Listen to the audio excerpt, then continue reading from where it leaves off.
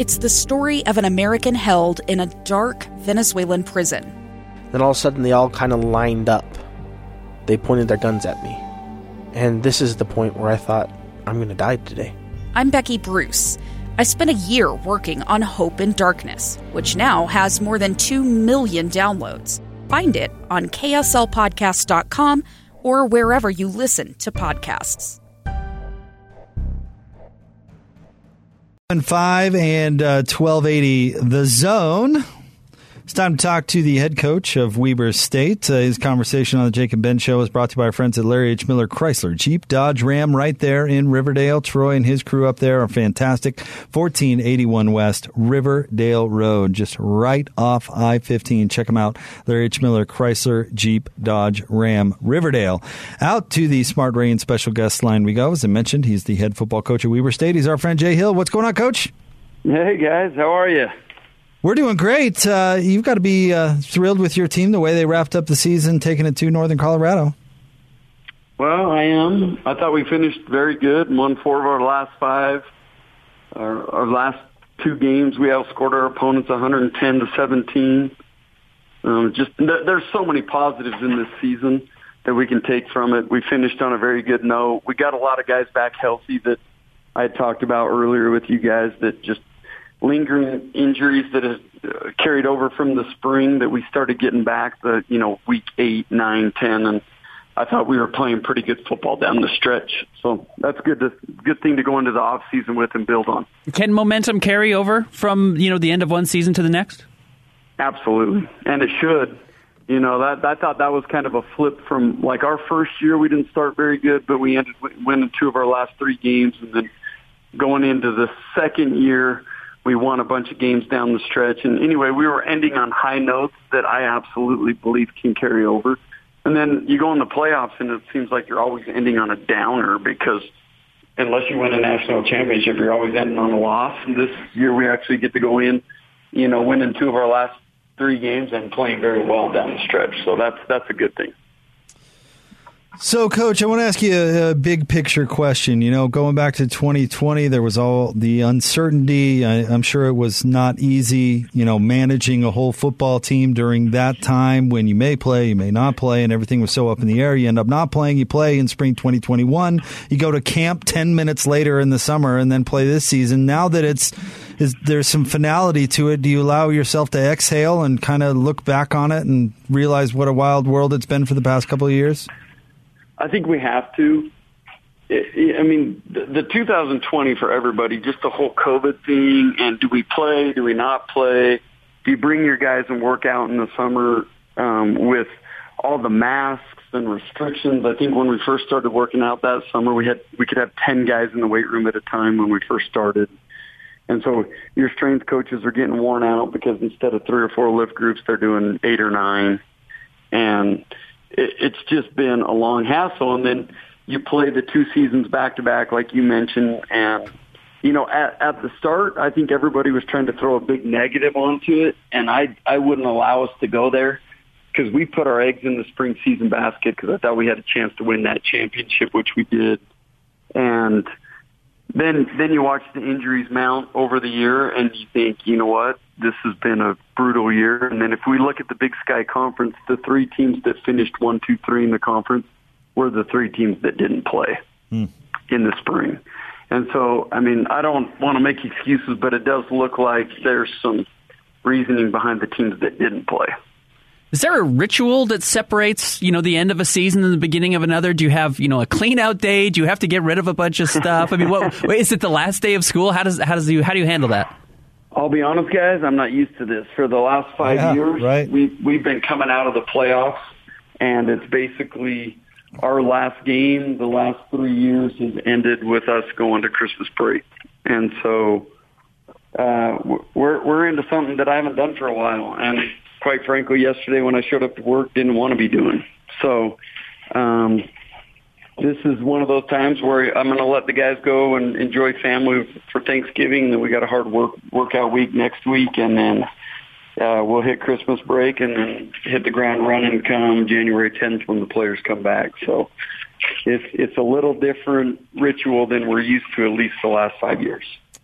So I'm trying to think of the right way to ask this, and I don't want you to ask you about any coaching job specifically by any means, because I know you can't talk about that sort of thing. But, you've had some success at Utah and now Weber State, certainly, where you've probably had an opportunity pop up from time to time. That phone rings, How do you handle it? Because the coaching world is so wild, and the coaching carousel seems to only get more dramatic as years go by. As a successful college football coach, how do you handle interest from other universities? It's a fine line because you don't want to talk to other schools that you're really not interested in, because you get a reputation of just that guy who's talking to schools so that he can get bigger contracts at the one where he's at. And that doesn't go across well, and in the end it can bite you in the butt. And a lot of the interest, people are just reaching out and say, hey, would you have interest? And that doesn't necessarily mean they're really interested in you. And then there's one where they actually go gung-ho as hard as they can after you because you are one of their top one or two candidates. And then even then you have to prove that you're their top candidate to get the job. So I don't know. I think a lot of the stuff that people hear out there as far as the jobs go, a lot of it's make-believe, a lot of it's not real. A lot of the times when you're hearing a big name, it's really, they're just using that name to get you off of who they really want. So I don't know how to answer that question other than a lot of it's not real. And when it is, the coach has to do a phenomenal job of deciding what's best for him and his program and his future and all that. And I don't even know how to answer that other than that. I guess maybe you did just answer this, but yeah, what is the biggest misnomer people have, or what do people have most wrong about the coaching carousel or how that works? What is absolutely the perspective that people have versus the reality? Well, the perspective is that the next job is you have to take because it's got so much more money involved, or it's got a name or whatever it is, and sometimes the best job is the one that you're at.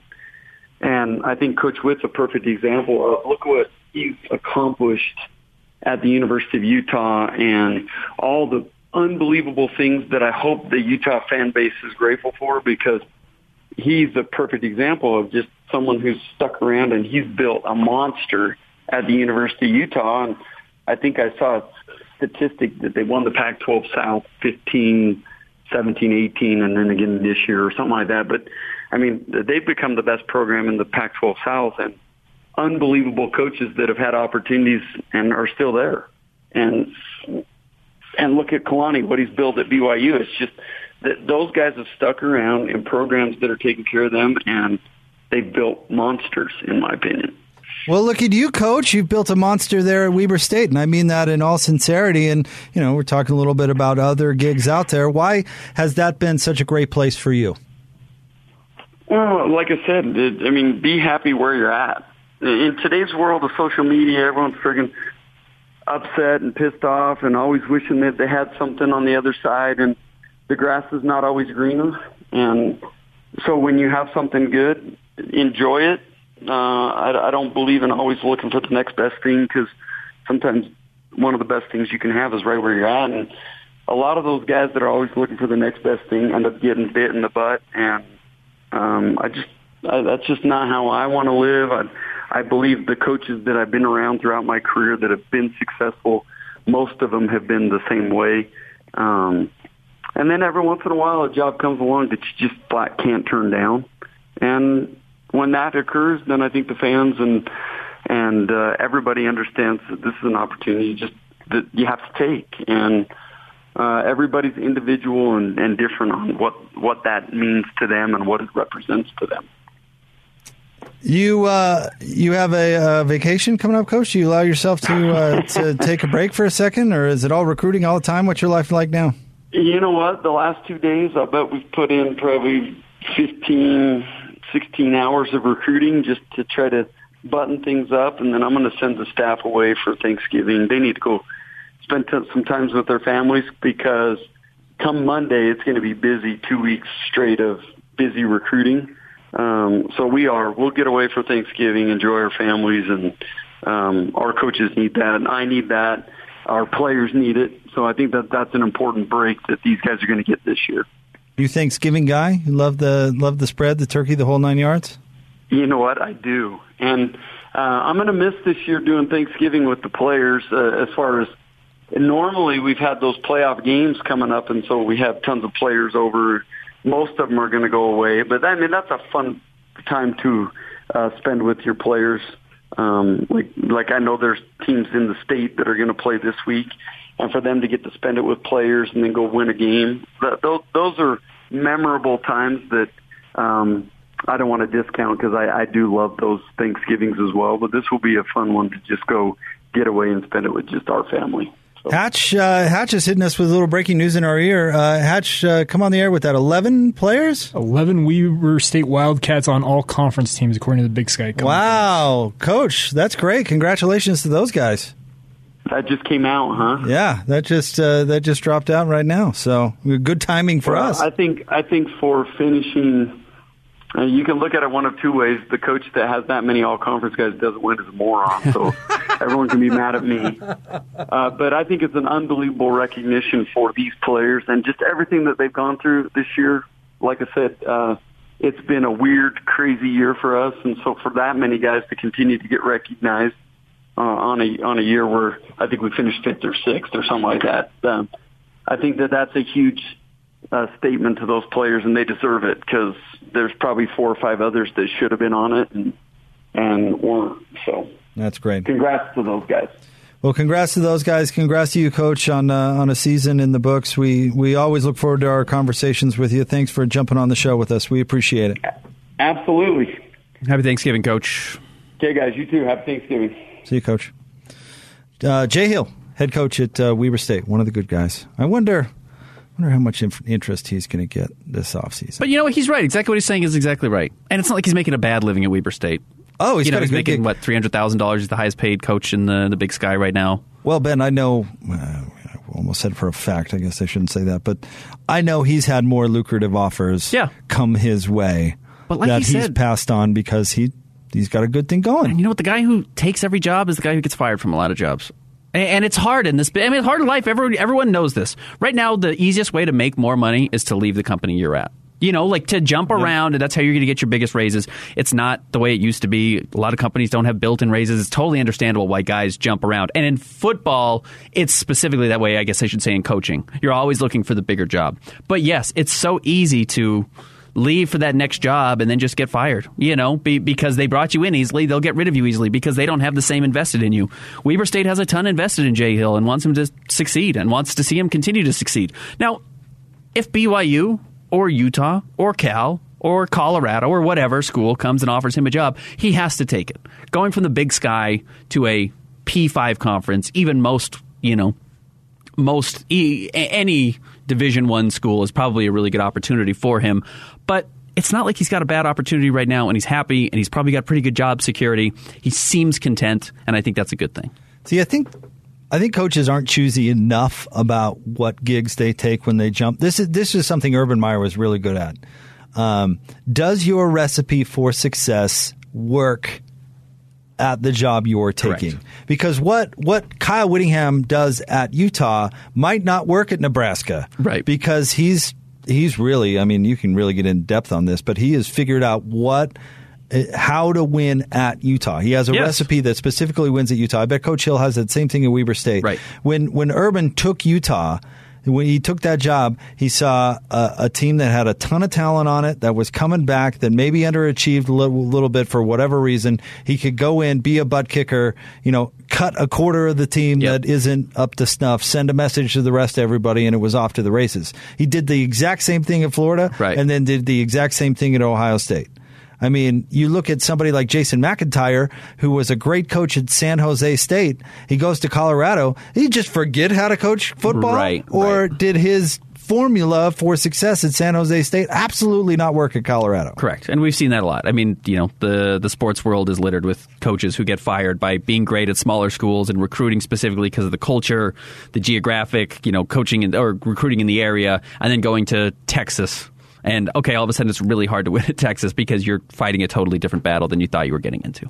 Look at every Boise State coach not named Chris Peterson. Yeah. They go somewhere else and they fall on their face because, they figured something out up there at Boise and how to win and a formula for recruiting and what type of players you're looking for to run what type of system. Yeah. And at Boise, it's 3 felonies or less. Come on in.